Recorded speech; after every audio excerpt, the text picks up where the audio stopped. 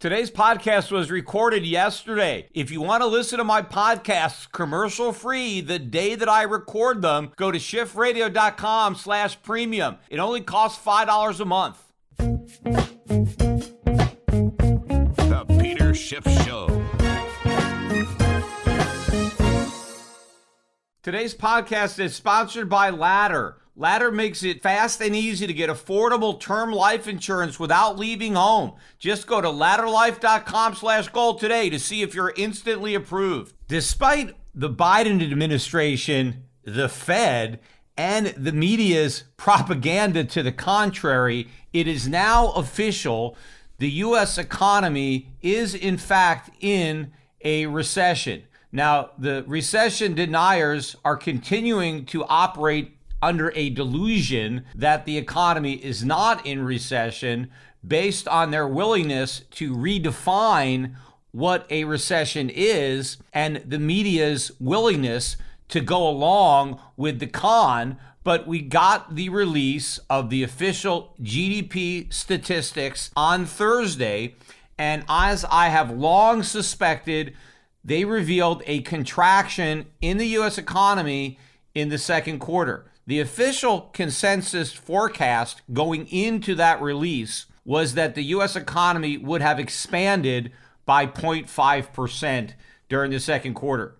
The actual number was a decline of 0.9, which was very close to the Atlanta Fed GDP Now forecast of minus 1.2.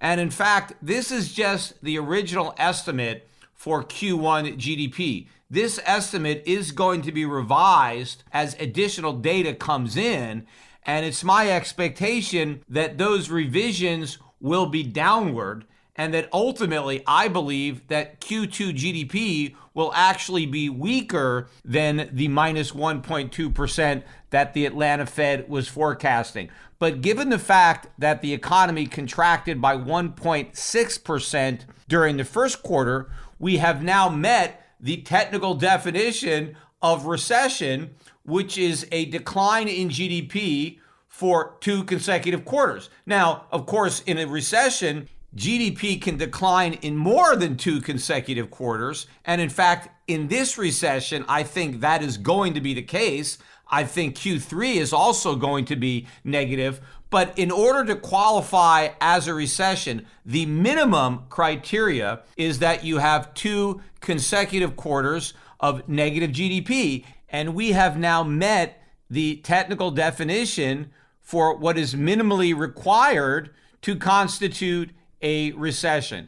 Except instead of accepting the fact that the U.S. economy is in recession, both the Federal Reserve and the Biden administration are refusing to acknowledge reality.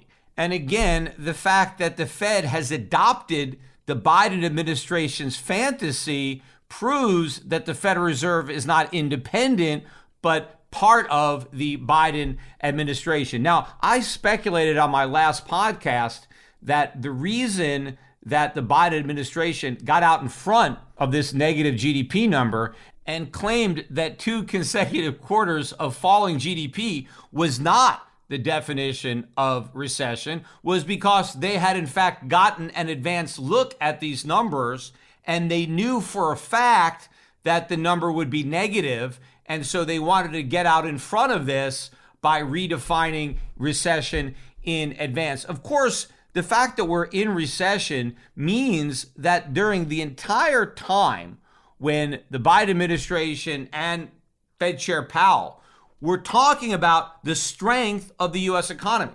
Remember, Powell specifically cited the strength of the U.S. economy, and not just a strong economy. He was talking about a booming economy, one of the strongest economies in history. It was that strength that was going to render the economy impervious to rate hikes. Powell believed that the reason that we could have this soft landing was that the economy was so strong that it could easily weather the effects of an inflation fight, that higher interest rates were simply going to be shrugged off by this red hot economy.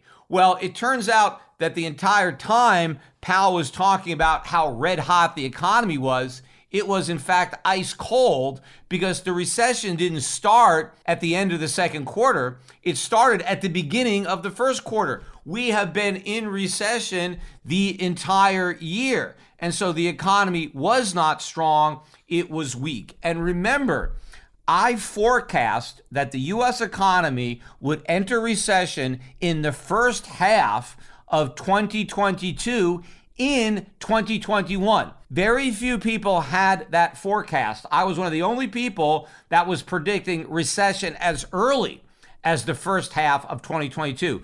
But even more important than the fact that I was predicting recession, back then, I was also predicting that inflation would get worse. Most people thought inflation had peaked out and that it was transitory.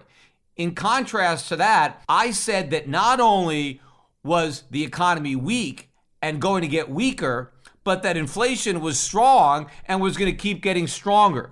I was forecasting stagflation, but specifically, I was forecasting the combination of recession and high inflation, not just weak economic growth, but negative economic growth. And that is, in fact, exactly what we have. The U.S. economy is in recession, and the last official inflation numbers that we got showed a year-over-year increase in consumer prices of 9.1%, a 40-year high. Now, all of the people who were claiming that the economy was strong and that there was no recession anywhere in sight are now refusing to admit that we're in recession, even though the evidence is there that we are. They are now redefining recession so they can pretend that we're not in one. But the only thing more amazing to me than the Biden administration or the Fed pretending that a recession is not a recession is the media's willingness to go along with it. Other than Fox News, if you look at how the press is reporting the second quarter decline in GDP, nobody is calling it a recession. Some news stories are saying that this indicates that the economy may be approaching recession, may be getting closer to recession, but nobody is reporting it as an official validation that the economy is in fact already in recession. Now, if Donald Trump were still president and all the facts were identical with respect to GDP, if we had just reported the second consecutive quarter of GDP growth, there is not a news organization in the country that would be reporting this as anything other than a recession. Every newspaper, every broadcast news channel would be talking about and writing about this recession. In fact, they would have already labeled it the Trump recession. They would be blaming Donald Trump for the recession that was officially confirmed by 2 consecutive quarters of falling GDP. After all, that's all a recession is about. It's all about GDP.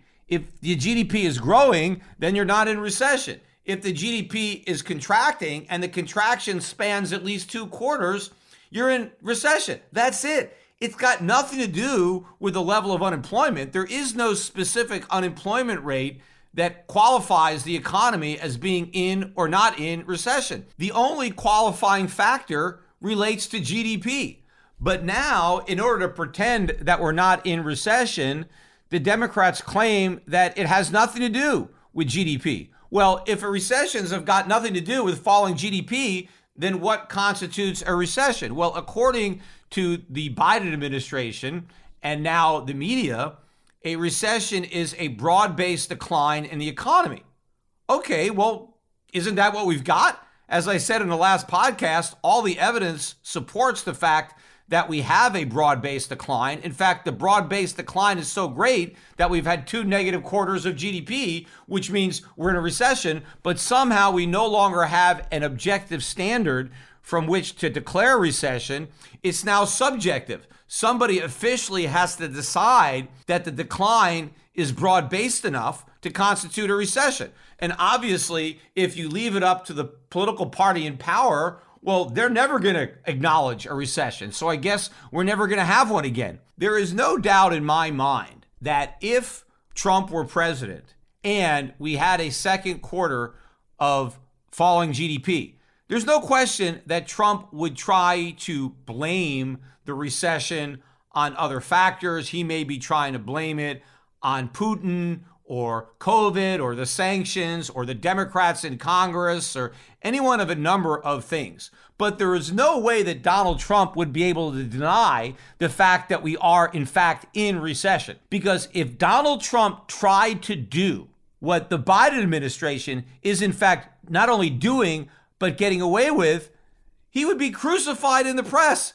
Can you imagine how the media would react to Donald Trump trying to redefine recession in order to pretend that we were not in one? There is no way that he could possibly get away with something like that, and so he wouldn't even try.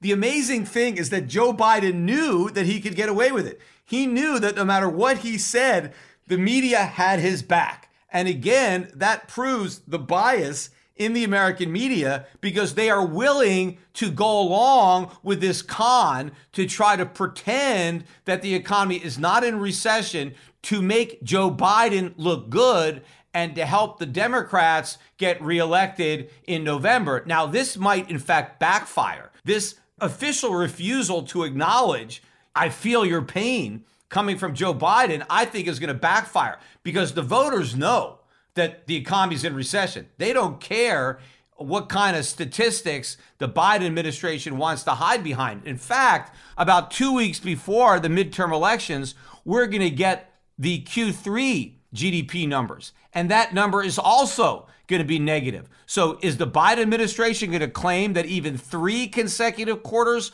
of falling GDP doesn't mean the economy is in recession? Are they still going to claim that we have a strong economy despite the fact that GDP would have contracted for 3 quarters in a row? In fact, the main reason that the Biden administration, and in particular Janet Yellen, is claiming that the economy is not in recession is because they are pointing to the strong labor market as evidenced by the low official unemployment rate, which I think is 3.6%. They're claiming that you can't be in recession if the unemployment rate is this low. Well, that's a lie. You can be in recession because the level of unemployment is not part of the definition of recession. Now, yes, of course, in your typical recession, you do have an increase in unemployment. And I don't think this recession will be an exception. I believe that the unemployment rate is going to rise sharply as the recession continues and in fact gets worse.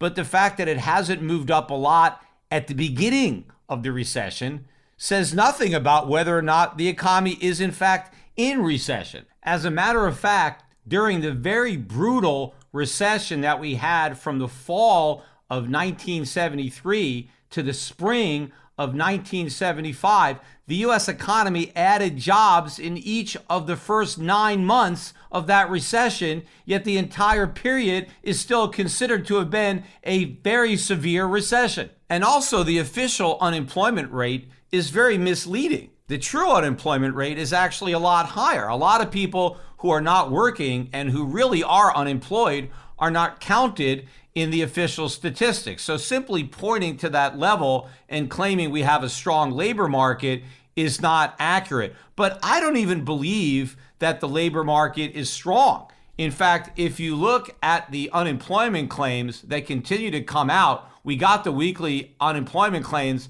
on Thursday, the same day that we got the GDP number, and first-time unemployment claims continue to trend higher. Now, officially, the most recent week of new claims showed a decline of 5,000 claims, but that's only because the prior week was upwardly revised an additional 10,000 claims. See, the original report was 251,000 claims, which was a pretty big number. Well, now that was revised up to 261,000 claims. So the 256,000 claims for the most recent week was lower than the actual 261,000 from the upward revision, but it was higher than the 251,000 that was originally reported. And in fact, it is higher than the 249,000 that had been forecast. But the more important number, the 4-week moving average, is now all the way up to 492.25,000. And I believe by next week, that number will be above 250,000 and headed higher. Brain fog, insomnia, moodiness, weight gain. Maybe you think they're just part of getting older, but MIDI Health understands that for women over 40, they can all connect to menopause. It's at the root of dozens of symptoms we experience, not just hot flashes. MIDI clinicians are menopause experts, offering safe, effective, FDA-approved solutions covered by insurance. 91% of MIDI patients get relief from symptoms within just 2 months. Book your virtual visit today at joinmidi.com. Mike Rowe here with a few thoughts on my favorite sweatshirt, a classic zip-up hoodie that used to be navy blue but has since faded to what the fashionistas call a distressed indigo. It's 13 years old, soft as a flannel bathrobe, and after a few hundred dirty jobs, demonstrably and undeniably indestructible. This is the kind of sweatshirt girlfriends like to permanently borrow, but I've held on to this one because I got it from American Giant.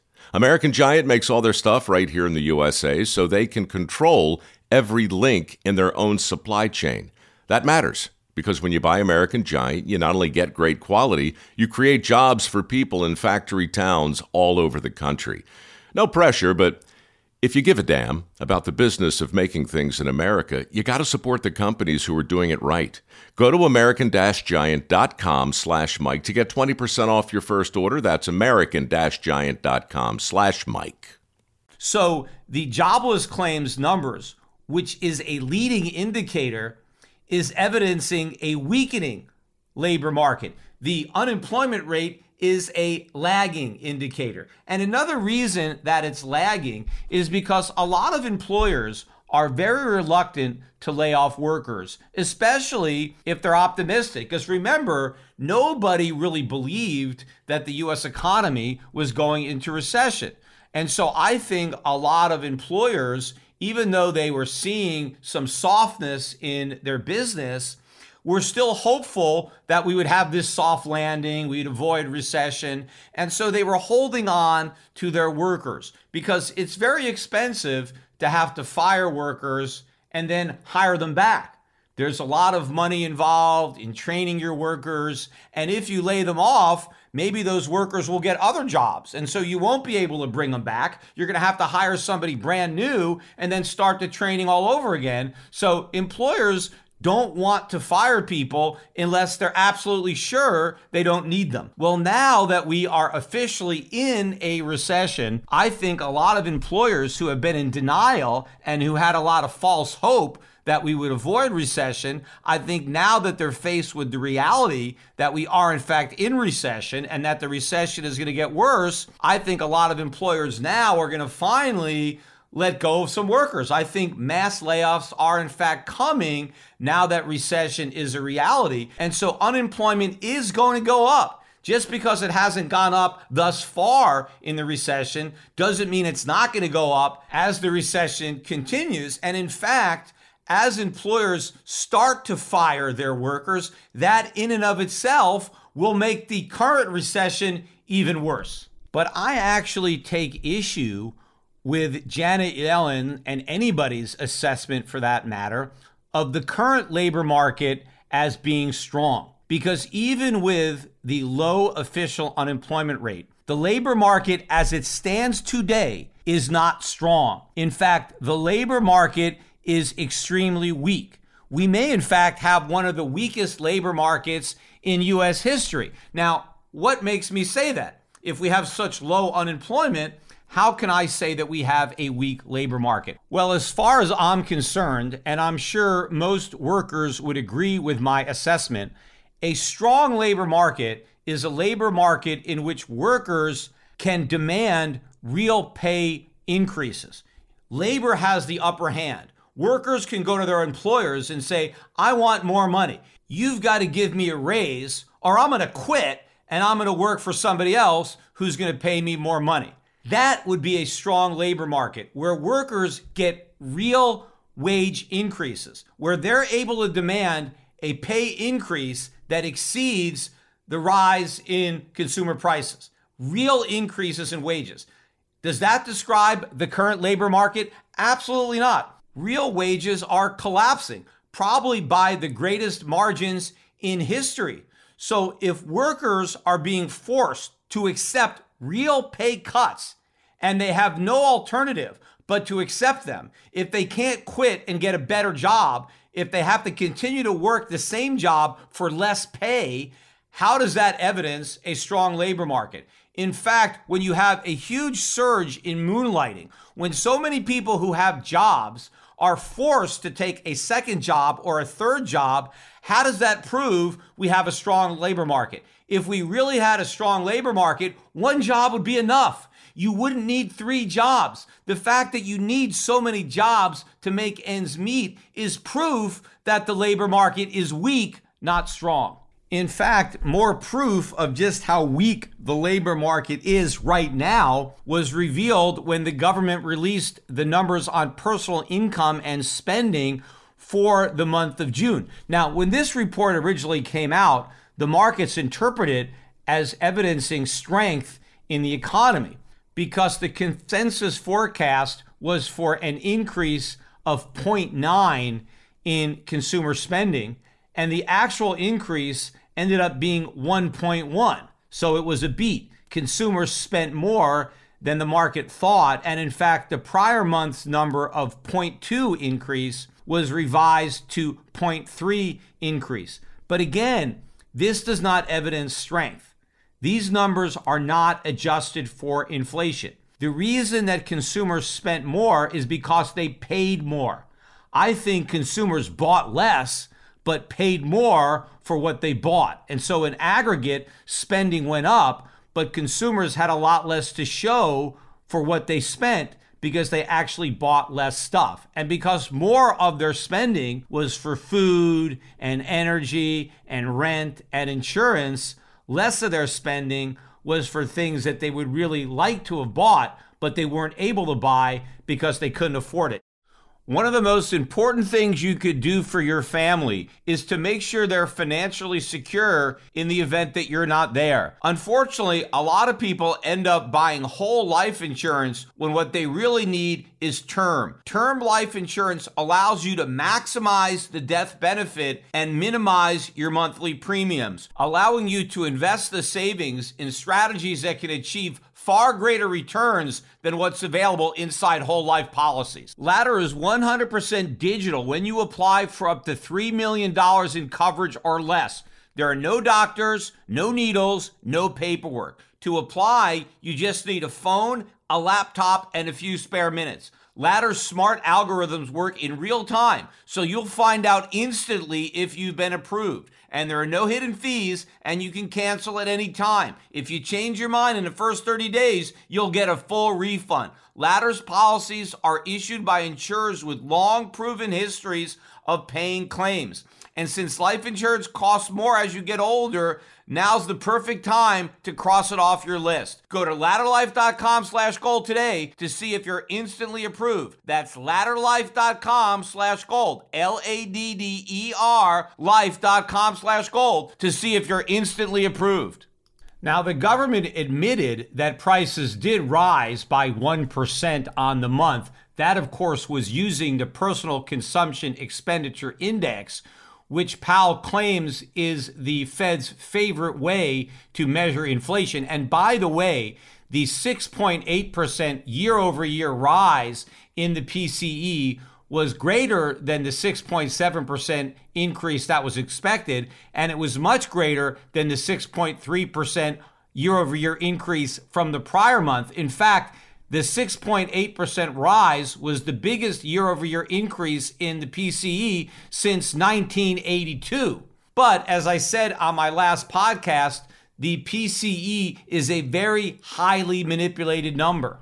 So if the PCE says prices went up by 1%, you better believe they went up by at least 2%. So that really shows you how much real spending is collapsing even as nominal spending is rising.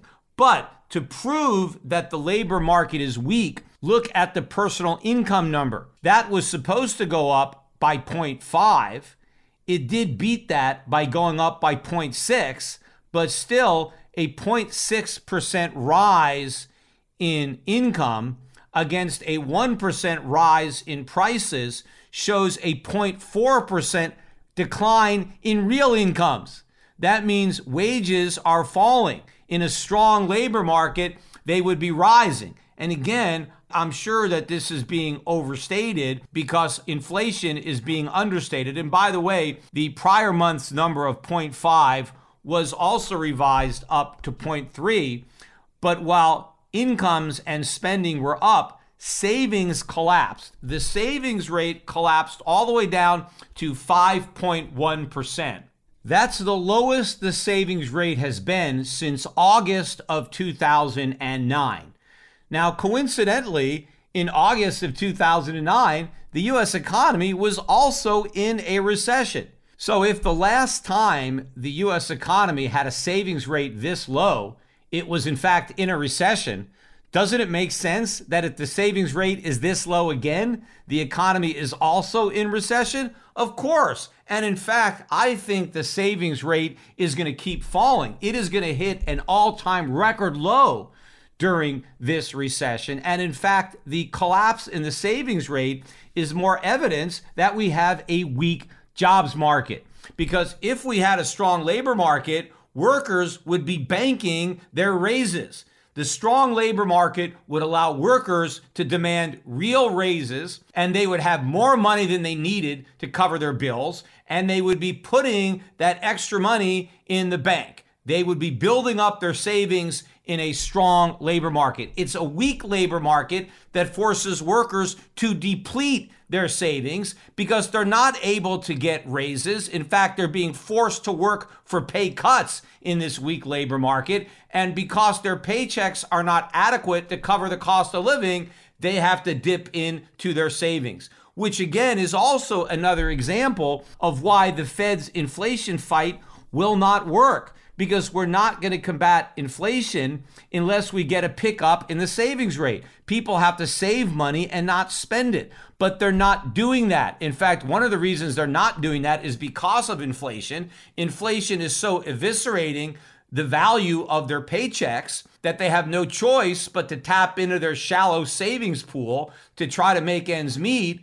But since the Fed still has negative real interest rates, even though interest rates rose to 2.25% to 2.5%, with inflation at 9%, you've got negative 6% real interest rates. What idiot is going to save money if they're losing 6% a year? So because the Federal Reserve is still punishing people for saving, they are not saving, they are spending. And because consumers continue to spend and not save, you will still get more upward pressure on prices. Now, we also got the final read on consumer sentiment in June. It was supposed to come out at 51.1, which is a very, very low number, indicating a high degree of pessimism. And the number did come out slightly above estimates at 51.5, but that is still a very low number and in no way is indicative of a strong labor market. In fact, it indicates a weak labor market. Why are workers so pessimistic? Because they're working for lower real wages. Look, even if we had inflation, if wages were rising faster than prices, workers wouldn't be complaining. As long as your real income is going up, it doesn't matter that prices are going up if your wages are going up faster. The problem that workers have is that prices are going up faster than wages, and that's because we have a weak, not a strong labor market. And again, the reason that consumers are so pessimistic is because they are living in a recession. They are not living in some democratic fantasy where the economy is still booming. They are living in the reality of an economic bust. And we got more evidence that that bust is continuing in the third quarter with the release on Friday of the Chicago PMI. It was supposed to come out at 56, which would have matched the 56 read from the prior month. The range of expectations went from a low of 55 to a high of 56.5. The actual number came out all the way down at 52.1. That's about a 2-year low in the Chicago PMI. You have to go back to the depths of the COVID shutdown to find a number this low. And in fact, I think before long, that number is going to break the 50 level and have a 40-something handle on it, which will clearly confirm that the economy is in recession and that recession has continued into the third quarter. Now, I want to switch gears a bit and talk about some of the legislation that has made it through Congress and will be on President Biden's desk for signature. One piece of legislation is this $79 billion CHIPS Act. Now, first of all, this particular act is completely unconstitutional. There is nothing in the U.S. Constitution that authorizes the U.S. government to pick winners and losers and to decide to invest taxpayer money in particular businesses and hand over that money to industries like the computer chip industry. It doesn't matter if Congress wants to decide that computer chips are a vital industry and wants to invest U.S. taxpayer money in companies that are making those chips. Although I don't see how it's an investment because there's no return to the taxpayer. It's just simply a grant. The U.S. government is giving $50 billion to private companies. It has no constitutional authority to do that. Capital needs to be allocated in the private sector, not the public sector. If computer chips are viable, which of course they are, and if they're necessary, then there will be a profit associated with producing those chips. And because private investors are incentivized by profits to make investments, there will be private sector investment in this industry if that is in fact what the country needs. And so the government needs to stay out of it. This is not an example of capitalism. This is an example of socialism, and this is going to fail. We need investments to be directed by private actors, not by politicians. And the other problem is, where is the government going to get the $79 billion? It is going to have to borrow it. It is going to have to run larger deficits. Well, how are these deficits going to be financed? Well, they're likely going to be financed by the Fed through the printing of money. Even though the Fed is still claiming that it's going to shrink its balance sheet, it's going to end up expanding its balance sheet. But even if the Fed doesn't finance the deficits, they have to be financed somehow, which means other private sector investment is going to get crowded out to make this government investment possible. But obviously, if an investment that would have been made in the private sector is crowded out to pay for an investment that the government decides it wants to make, obviously it's not the highest and best use of the money, because the highest and best use would be a function of the free market. So if the free market doesn't want to do something, but politicians want to force it to happen anyway, it's because it's not the best use of that capital. Because if it was the best use of capital, the free market would assure that the capital was allocated to that use. But at a time when the government should be cutting back on its spending to reduce deficits and help fight inflation, which it acknowledges is a big problem, the government is passing bills to increase government spending, leading to larger deficits and higher inflation. In fact, the most ironic of all is the Inflation Reduction Act, which is also making its way through Congress and will likely be signed by the president. Now, I've talked about this before. There should be a law that requires truth in legislating, because whenever they title a bill something, the opposite is achieved. So, for example, if they pass the Tax Simplification Act, it means that taxes are going to get a lot more complicated. They passed the Patriot Act. It was probably one of the most unpatriotic pieces of legislation ever passed. The same will hold true for the Inflation Reduction Act. The Inflation Reduction Act will increase inflation. Why? Because the act itself simply spends more money. The only act that the government could pass to reduce inflation would be to reduce government spending. They need to cut government spending. That is not what this act is doing. This act will result in more government spending, and therefore it will increase, not reduce, inflation. Now, there are some additional tax revenues as part of this act. There is an increase in the corporate tax.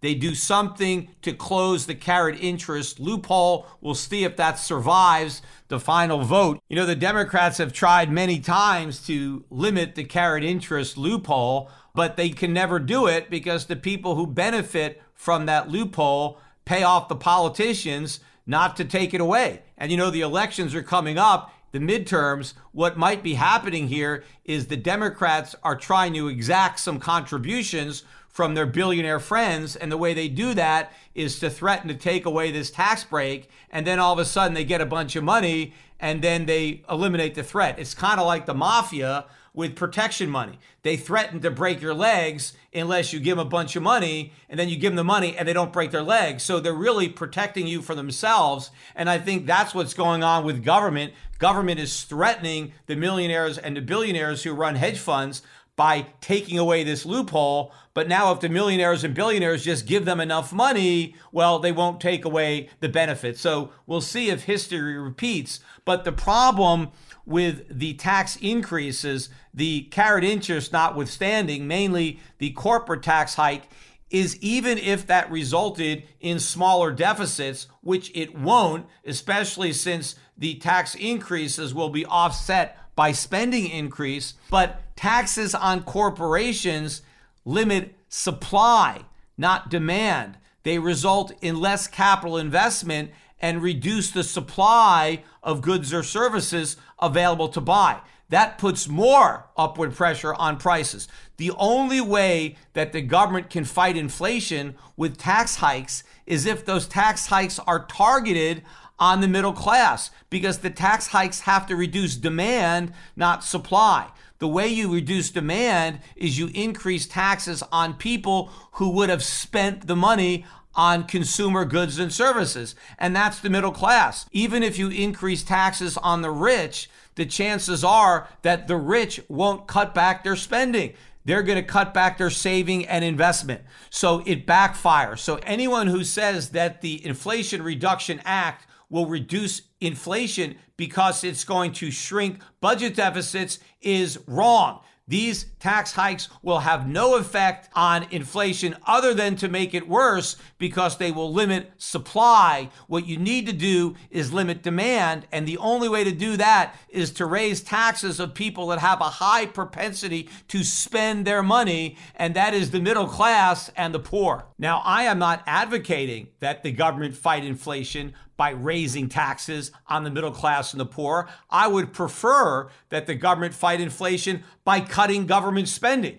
But that's not on the table. The only thing that the Democrats have put on the table is tax hikes. And I'm pointing out that the only tax hikes that will work in reducing inflation would be tax hikes on the middle class and the poor. But again, the best way to tackle inflation is through spending cuts. But if the only way you're going to do it is through tax increases, then the only people whose taxes that you can increase to be effective are the middle class and the poor. That is the reality that Democrats refuse to acknowledge. Moving forward to the markets, as I expected, the markets reacted positively to the negative news that the U.S. economy was in recession. Now, there's a lot of noise. There were a lot of earnings reports that were coming out, some better, some worse than expected. For example, Amazon's shares were up 10% on Friday.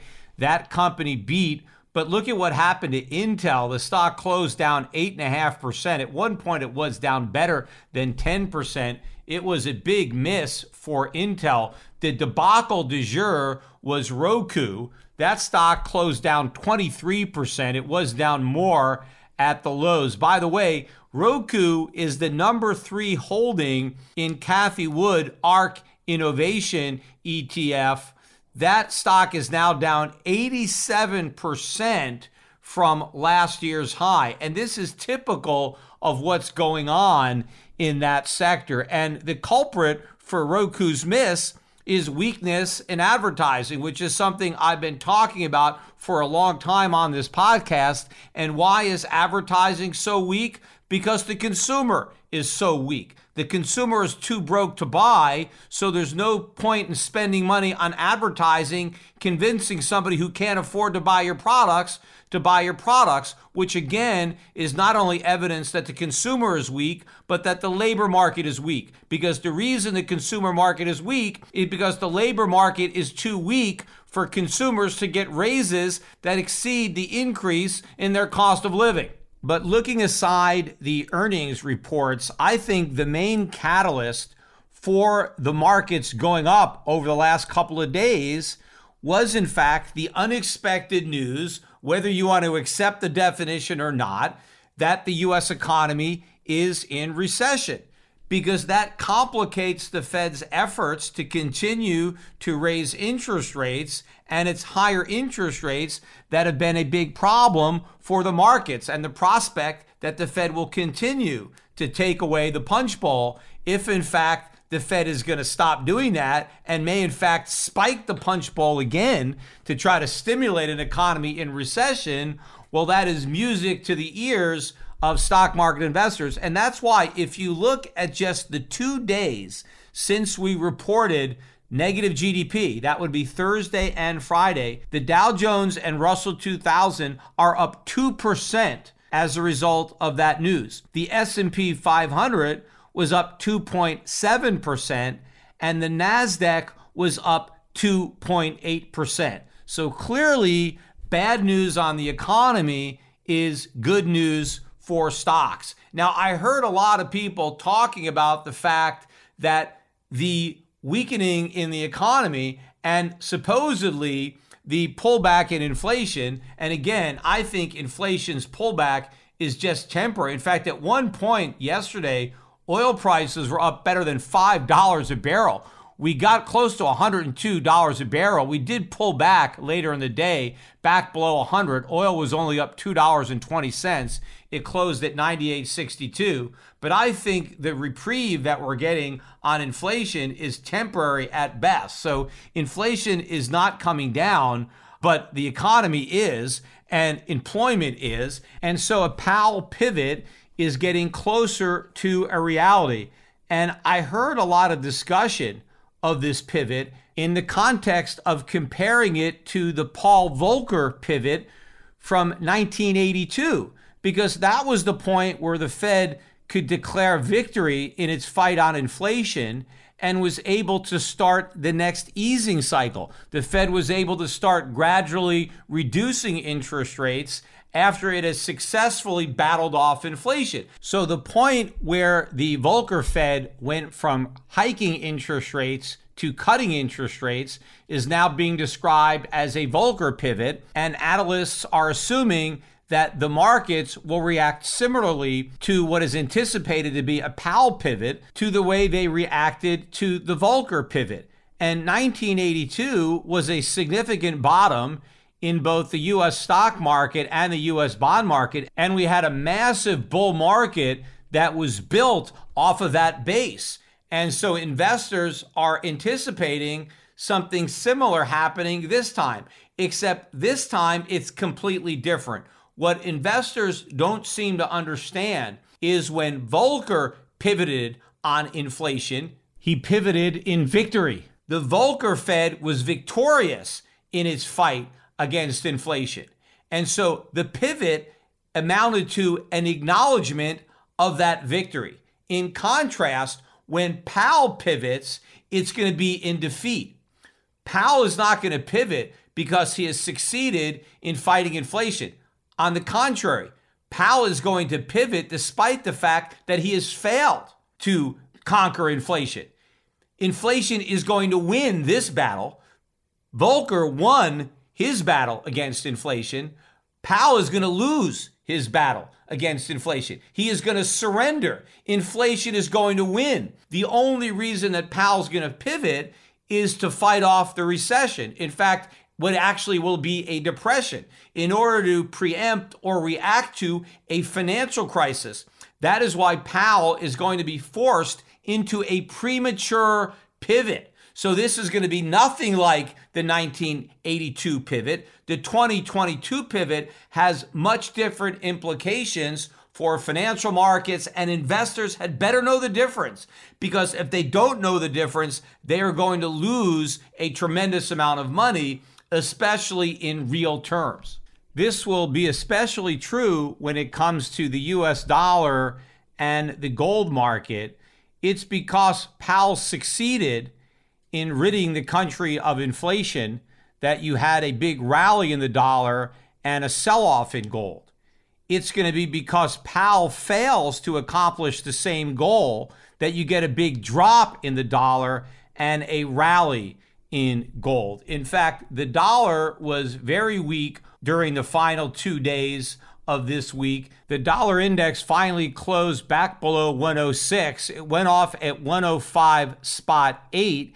And I think the technical picture is weakening. And as I've been saying, if we get a close below 105, I'll be very confident that the top is in for the dollar. And I think it's likely that we'll see a sub 105 close next week. And of course, while the dollar was weakening, gold was strengthening. The price of gold rose 1.5% on the week. We closed at 1,767. So a pretty good rally off the low, close to $100 an ounce off that intraday low. Silver had an even better 2-day performance. It was up 6.25%. Silver finished the week at $20.35. Strength in gold and silver also translated into strength in the mining stocks. On Thursday and Friday, the GDX, that's the senior producers, rose by 2.9%, so slightly more than the NASDAQ. But that index was still dragged down by Newmont Mining, which continued to fall in the wake of its miss on earnings. But Newmont was not a drag for the GDXJ, which is the junior miners that does not include Newmont. That index rose 5% during those 2 days, so far exceeding the increase in the NASDAQ. But while foreign exchange and gold traders may finally be beginning to figure it out, the bond investors are still completely clueless. Yields dropped across the board during those 2 days. In fact, the only yield that is now above 3% is the 30-year Treasury, and it's barely above it at 3.01. You have the 12-month at 2.89, the 2-year at 2.88. The 5-year yield now is all the way down to 2.68, and the 10-year is 2.65. Again, the bond market has it right about the economy going into recession, but it has it wrong about the recession killing off inflation. It won't. Inflation is going to live on. It's only the bubble economy that's going to get killed off. And again, that is a big distinction between the Volcker pivot in 82 and the Powell pivot that may come as early as 2022. The Volcker pivot was good for the bond market because remember, bonds had been destroyed in the Volcker inflation fight because Volcker had allowed short-term interest rates to rise to 20%. 30-year U.S. government bonds were yielding 13% or more. I forget exactly, but bonds were really cheap. Yields were very high, so bonds were a good buy back then. In contrast, the Fed has barely gotten rates above 2%. I doubt they'll even get to 3%. The yield on a 30-year Treasury is only 3%, hardly a bargain in a world where inflation is still 9%. So when the Fed has to pivot in defeat in its fight against inflation, in contrast to Volcker's pivot in victory, the implications for the bond market are opposite. Instead of bonds being a good investment because you got high yields in an environment of falling inflation, you're going to have bonds as a lousy investment because you're going to be buying something with a very low yield in an environment of high and rising inflation. But just like the Powell pivot will end up being bearish for bonds and the dollar, it is going to be extremely bullish for gold. When Volcker pivoted in 1982, that was really a top in the price of gold. Gold didn't enter a new bull market until around 2002, 20 years later.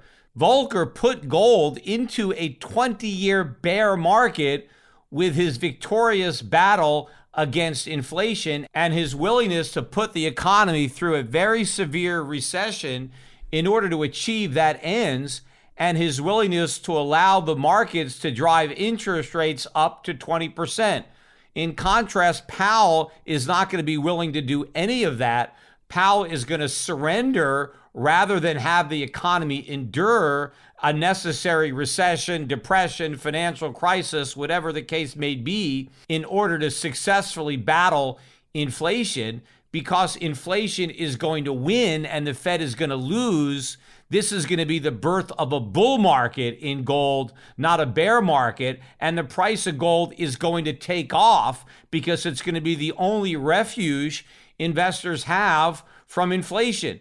Other fiat currencies are not going to be viable alternatives. Neither will Bitcoin or any other cryptocurrency. Investors are going to choose gold and silver by default as the only viable form of money and hedge against inflation in a world where inflation is running out of control and the Federal Reserve has no politically viable means of containing it.